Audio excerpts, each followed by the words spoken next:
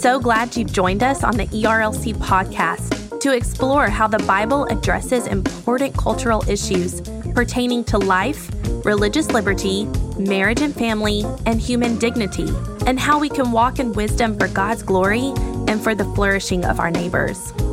If you're enjoying this podcast and find it helpful, please leave a review wherever you listen.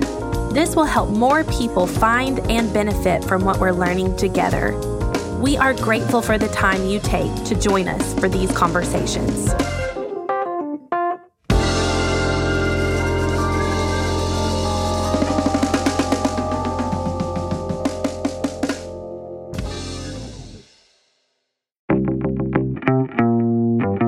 Welcome back to another episode of Weekly Tech, a technology and ethics podcast focused on navigating this digital age with wisdom. Weekly Tech is a project of the Ethics and Religious Liberty Commission, and I'm your host, Jason Thacker.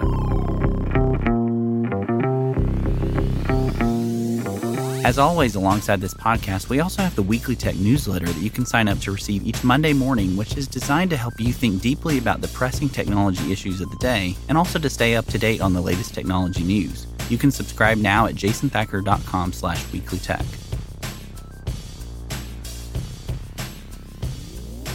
In this episode of Weekly Tech, I'm joined by Drs. James Davidson Hunter and Paul Nedletsky, both professors at the University of Virginia, and we talk about the nature of science and morality based on their book, The Science and the Good, The Tragic Quest for the Foundation of Morality from Yale University Press. Dr. James Davidson Hunter is a distinguished professor of religion, cultural, and social theory at the University of Virginia and also serves as the director of the Institute for Advanced Studies in Culture. He's the author of Culture Wars, as well as The Death of Character. Dr. Paul Nedletsky is the assistant director and fellow at the Institute of Advanced Studies in Culture at the University of Virginia. His research interests center on issues of metaphysics and ethics. Nedletsky received a PhD in philosophy from the University of Virginia in 2013. And now let's join our conversation.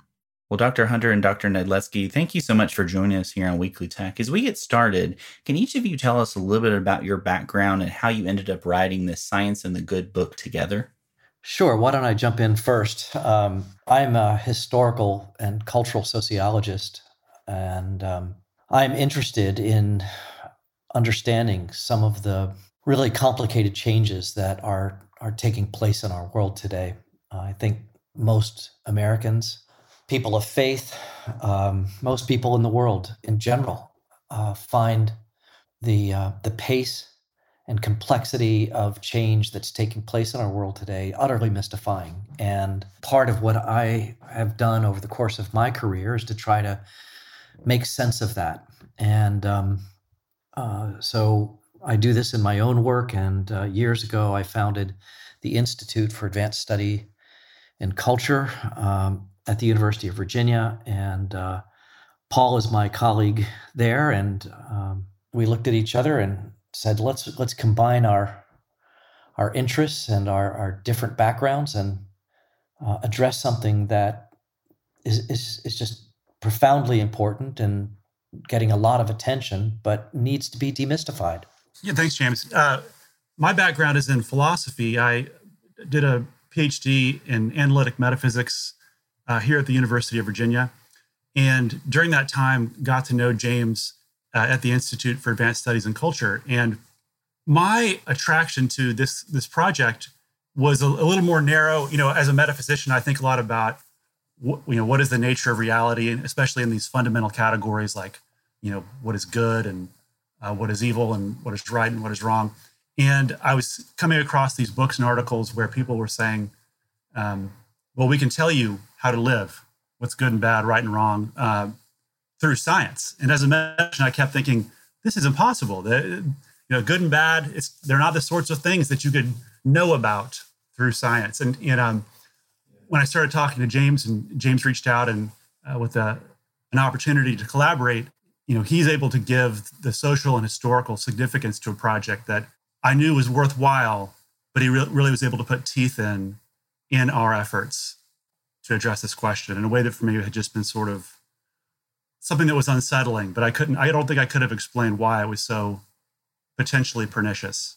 And from my vantage point, Paul could bring philosophical sophistication to the issue that I just didn't have access to in my background. So it was a wonderful collaboration, a real joy to tackle this together. And the book Science and the Good, The Tragic Quest for the Foundations of Morality is the result. Yeah, and one of the things that I really enjoyed about your book is I read it for a doctoral seminar last fall, actually, and really benefited from it because for me, even though it was published under an academic press, it's also very accessible. I think you both do a really good job walking through the concepts, explaining, kind of putting this in, as you guys said, a historical perspective and helping us to understand some of the modern challenges, not only to faith, but even to very kind of modern ethical systems and a lot of the questions that are being asked in light of modern technologies.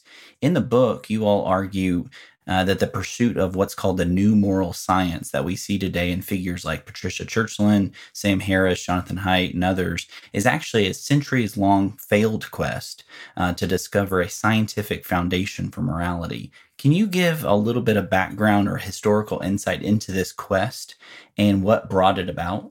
Yeah, I think this is a question that emerged roughly in the 16th century, at a time when, during the great religious wars between Protestants and Catholics in Europe, there were competing religious claims about what is the nature of truth, what is the nature of the good, what is truly moral. And Protestants and Catholics not only could not agree, but they fought promiscuously bloody wars over their differences. And so the backdrop for this question was really humanistic. It was an attempt by people who believed that understanding the true nature of morality, what was truly good, what was truly right, of how to form a truly good society, we needed an answer to that. And Protestantism and Catholicism each had their own perspectives. They were fighting each other over it. Maybe science could provide an impartial answer to that question. And this, of course, is at the start of the great scientific revolution. So science emerged. The question emerged around the dilemmas of how to form and reform a truly good society. And since religion wasn't answering that question in any other way than sectarian and contentious, science presented itself, or it was thought that science could offer a neutral, impartial way to address that question. Yeah, and picking up the thread there, the quest continued on. There was not an immediate discovery during the scientific revolution that solved these problems. That was the hope. Science had been making these great strides in a lot of areas and telling us things we didn't know about the world prior to that. And so wouldn't it be great if it could do the same for these tough moral and oftentimes political questions? So over the next 300 years, a number of different theorists took a shot at this project. Somebody would try, one of the first was Hugo Grotius, a natural law theorist. And he said, I think I can give a scientific account of international law. And he gave it his best shot, but it was still too thoroughly moral and ethical. It would involve things that he thought were empirical, but as it turned out, others disagreed with him, and he wasn't able to point to anything in nature in some kind of demonstrative way to clear up the disagreement. But after him, John Locke made another attempt, kind of coming at it from another angle. After Locke, 100 years or so, you had the utilitarians in England, Bentham and Mill, and on through the 19th century with Darwin. Darwin, providing more of an empirical account of how human beings could have developed our ethical sensibilities. Giving some sort of story that he thought people could accept in a broad way about how we might be able to know about right and wrong. Well, what was happening over this long progression is that what ethics and morality were understood to be was slowly changing.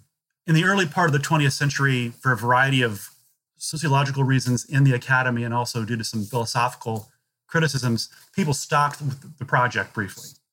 But the standard was picked up again late 20th century, and the ethics of morality returned with the sociobiologists. What was not noticed, and I would say not noticed even by James and myself until we sort of got into the research here, is that this project, which looked very similar to this long-standing 400-year quest to find some objective way of helping everybody get along, it had changed because even though the Churchlands, Sam Harris, Steven Pinker, Owen Flanagan, these other folks working in the last 20 and 30 years, even though they're using the same terms, good and bad, here's what science tells us about good and bad, they were actually talking about a different thing. They had finally fully embraced this kind of decline or waning of ethical concepts, and finally there was nothing left. They don't really think there's good or bad or right or wrong. The entire universe has to be this sort of thing that you could build up out of little physical particles, and that doesn't work for ethics, for moral property. So there is no such thing. But, and I know this is getting long, but here's the last little piece. They recognize humans still have to do things. We face practical problems. We have to come to decisions as communities, as societies. How should we do that? On what basis? So they continue to use the language of, well, we should do this or we should do that. And they appeal to science to answer these questions. But what's happening at this stage isn't using science to look at the world and see the good-making properties or somehow detecting rights and duties. It's saying, well, assuming that what we want for our society is correct, how can science and technology help us get those things? And that's really what's happening now when these people talk about a science of morality. The question of can science be the foundation of morality has waxed and waned over the last 400 years. And as Paul said, it waned in the early part of the 20th century and only sort of reemerged in the post-World War II period with the rise of virtue ethics, and these questions started to be raised again. But then really at the very end of the 20th century and in the turn into the 21st, we see this flurry of activity from the people that Paul mentioned, the Owen Flanagans and the Steven Pinkers and Patricia Churchland and so on, and all writing very authoritative treatises about the science of this and the science of that, bearing on ethical questions. And in my field, sociology, I make the case that the central questions of our field is why here and why now? And the answer to that question, I think in broad brushstrokes, is that we are living in a time in which religion is reemerging. Of course, it never left, but with the rise of Islamic fundamentalism, the persistence of Christianity, and the kinds of claims that are made by different religions around the world, people are scared to death of that, and especially in the academic world. And yet the academic world is both, it's a kind of religious and ethical wasteland. I mean, what we are living in the moment of a technological and technocratic epoch that doesn't have an ethics. And so the science of morality emerges as an effort to fill that void that is not religious in nature. And so because they've essentially deconstructed ethics as such, morality as such, they use the language of Aristotle, but what they're really offering is Bentham and Mill. They talk about flourishing, but they're really talking about utility. That was a concept that was really it came home to me reading kind of a popular book. You all know Harari's Homo Deus, which is his brief history of tomorrow, where he gets into a lot of that about the nature of religion and how religion used to be able to explain a lot of these phenomena. But now we've kind of woken up, we've been enlightened, we understand why things happen the way they do. And so we don't need religion.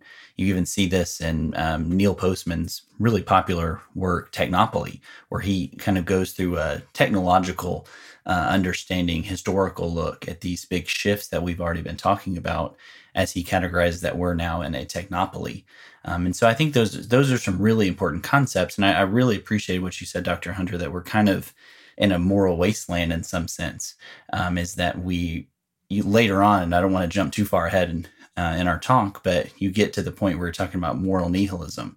It's really what's driving the day. But I know early on, you note importantly that there's kind of a popular misconception that the nature of science is settled. I think often we hear things like that, especially in pop culture. Well, the science is settled. It's done, it's over, just accept it and move on. Can you all give some insight into the current debates, even over the nature of science? And one of the things that I found really helpful that I'd really love for you to explain for listeners is the tiered system, the level 1, 2, and 3 moral claims that you see in kind of this, the nature of morality and ethics. Yeah, so in terms of the unsettled nature of science, I don't have a ton to say about that. I mean, as I recall, part of what in my opinion, made the book difficult to write is that there's so much confusion about what a science of morality is and what it would hope to show. We put the tiered system in place to try to resolve some of that unclarity. And what we went with is saying, well, let's say there are 3 levels of results that a scientific study of morality could give us. Level 1, that's the gold standard.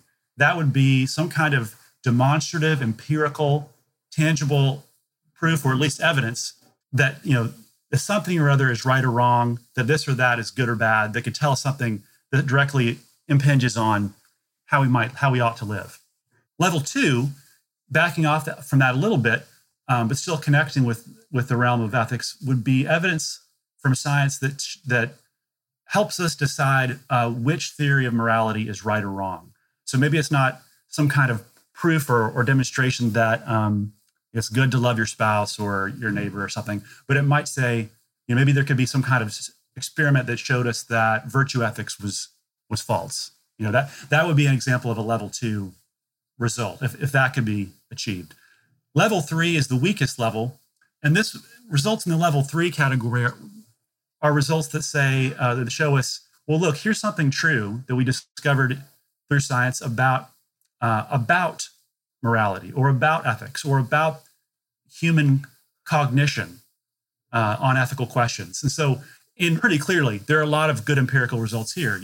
They put people in brain scanners and ask them moral questions, and we find out that with certain kinds of questions, the neural correlates of thought happen in different places. Things like this. We're learning information that's connected in some way to moral issues, but none of that can really tell us, it can't tell us what's good or bad, right or wrong. It doesn't impinge on practical questions about how to live.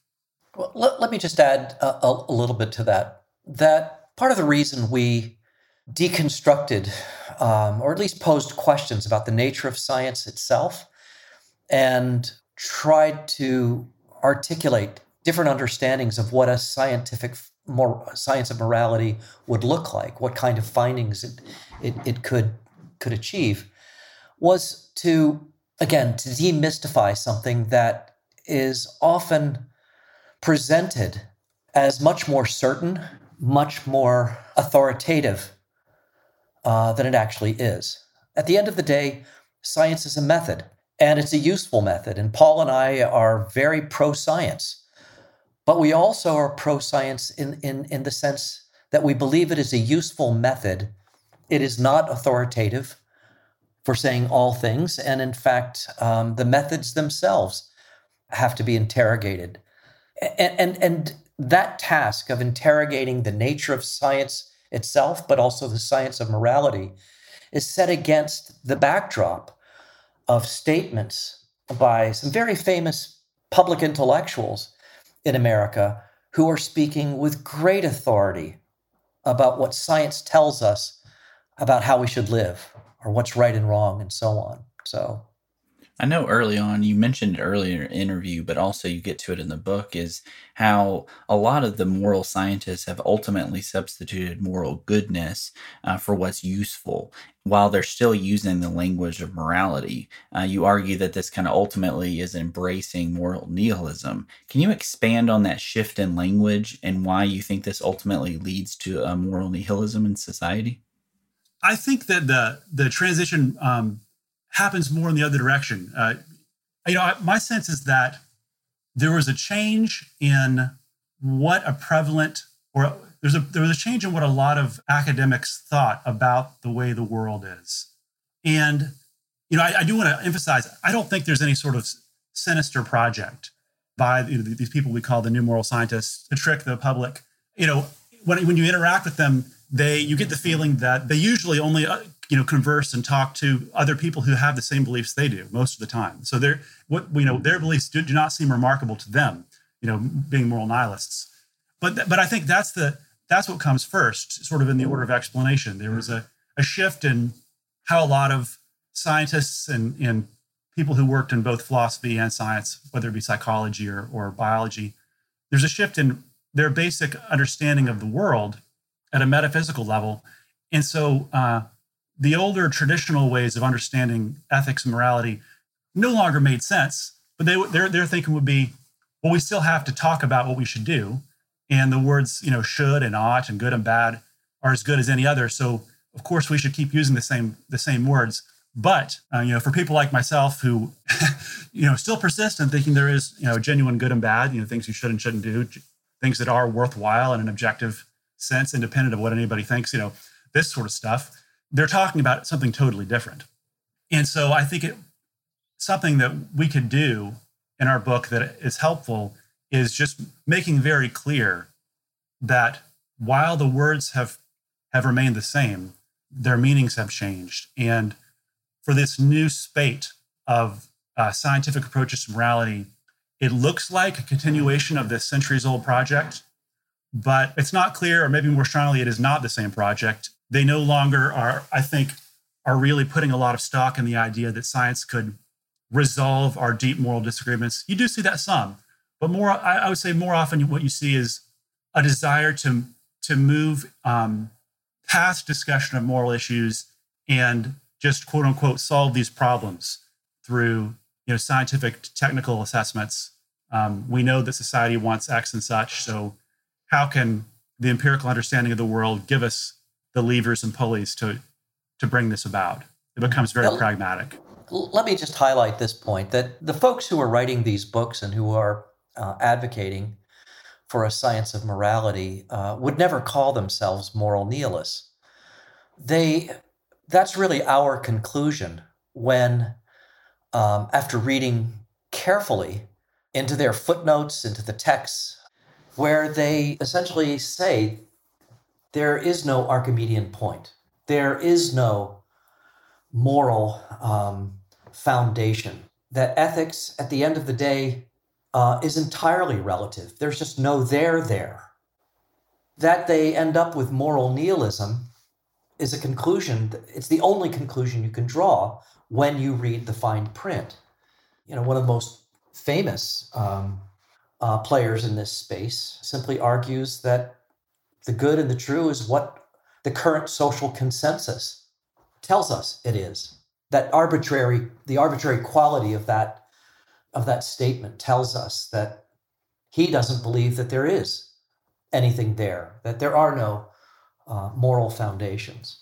I think as we continue to pursue ethics and morality, especially as we have a lot of pressing questions surrounding the development of technology and artificial intelligence, which is one of the areas that I've done a lot of research in, you start to notice that it's hard to draw a kind of societal-wide consensus on what is good or what is bad. And I think you're starting to see that. And you guys pick that up in the book so well. And I think it really does help to open up and to understand where other people are coming from, the perspectives and the philosophies that they're working from.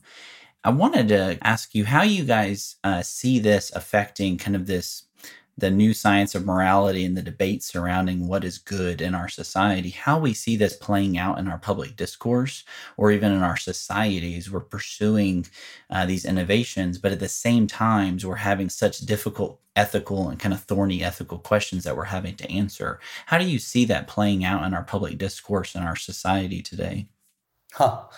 Well, in the early 1990s, I wrote a book called Culture Wars, The Struggle to Define America, that introduced that concept to our public discourse. And I would say that book addresses that question. How does it play out? It plays out conflictually. the conflict over abortion, over sexuality, over church and state issues, over Supreme Court justices, over immigration policy, over issues of racial equity and justice. You name the issue, and it is contested. And it is contested precisely because we not only don't share a common moral vocabulary, but we also don't share a method by which we could achieve any kind of moral consensus. So how does this play out? It plays out in a culture war. Well, I know that as we've covered a lot of ground. I know some listeners, this might be a brand new thing for them. For others, this might be something that they kind of already been waters that they've been wading in for a while. But as we end our time together today, I wanted to ask, what are maybe a couple books or resources that you might point listeners to if they wanted to go a little bit deeper? Obviously, Dr. Hunter, we'll make sure to link to your book on the culture wars and kind of a lot of those type of things. But is there other books or resources that you would recommend to listeners to pick up if they wanted to dive a little bit deeper? Yeah, apart from our book, there's a book by the philosopher Kwame Appiah called Experiments in Ethics. That's it's a little more narrowly focused within the philosophical debates. He looks at some psychology issues in psychology, but he's mostly interacting with other philosophers. But it's beautifully written. It's very intelligible. But zooming out a little bit, I think a great thing to look at if someone's curious, a book by one of these new moral scientists that we talk about in Science and the Good, named Alex Rosenberg. He has a book called The Atheist's Guide to Reality. And there he basically draws the logical conclusion of the background metaphysical view that the new moral scientists have. You know, what some people call philosophical naturalism, that everything in reality can be built up out of little physical pieces. But he says, this is how the world is, and here are the implications. There's no self, there's no consciousness, there's no rationality, there's no morality. You can't really do history because there's no such thing as meaning or narrative. And he just ruthlessly goes through all the implications in an attempt to make a positive argument for it. But I think he's so clear that it also makes a great counter argument, because you realize how much you have to give up to go in for that sort of overall viewpoint. So it's worth looking at. Well, I wanted to thank you both for this really fascinating conversation. I think for listeners, it's going to be kind of eye-opening in many ways, because I do think that often kind of there are popular conceptions that the science is settled, and obviously we can find morality from our scientific pursuits. But I really appreciated the work that you guys put into this book. I think it's really very helpful, and I definitely encourage listeners to grab a copy of it. But I just wanted to thank you both for taking time out of your schedules to join us today and here on Weekly Tech. I'm really grateful for this book and the opportunity to be able to meet with you both. Thanks, Jason. Thank you so much. From all of us here at Weekly Tech, I want to say thank you for listening. As a reminder, you can connect with both Dr. Hunter and Dr. Nedletsky and learn more about their work in the show notes. You can also sign up to receive the Weekly Tech newsletter at jasonthacker.com/weeklytech, which is an email briefing designed to prepare you to think deeply about the pressing technology issues of our day, as well as to stay up to date on the top tech news. You can subscribe at jasonthacker.com/weeklytech. If you enjoy Weekly Tech, would you consider leaving us a review on Apple Podcasts, Spotify, or your favorite podcasting app? These reviews really help us to know how we're doing and also to share the word about Weekly Tech with others. Thank you, and I hope you have a great week.